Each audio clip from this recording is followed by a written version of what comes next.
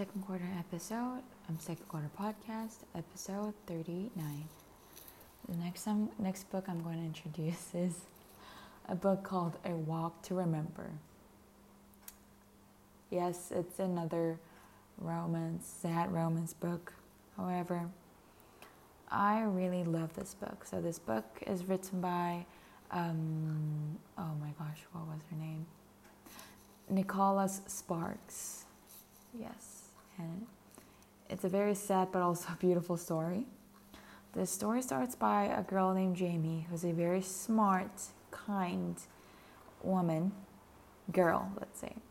And this boy named Landon, who is a jaded, aimless high school senior boy, who is a bully.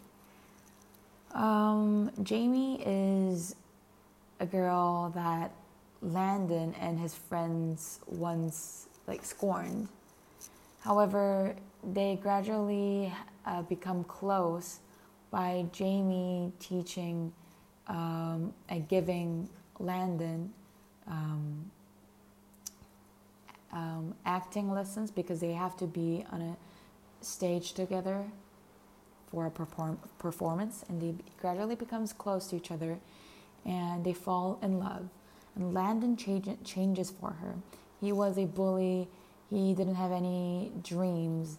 He was just a troublemaker. However, he starts studying. He starts changing his bad personalities, changing his bad habits, and stop hanging around with his bad influencing friends, and he starts becoming a good person.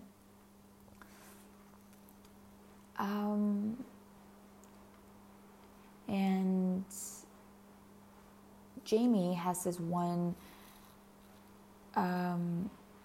dream that she wants to get married in a church where her mom did, because her mom passed away when she was little. So Landon tells her that he wants to marry her. However, Jamie tells a shocking news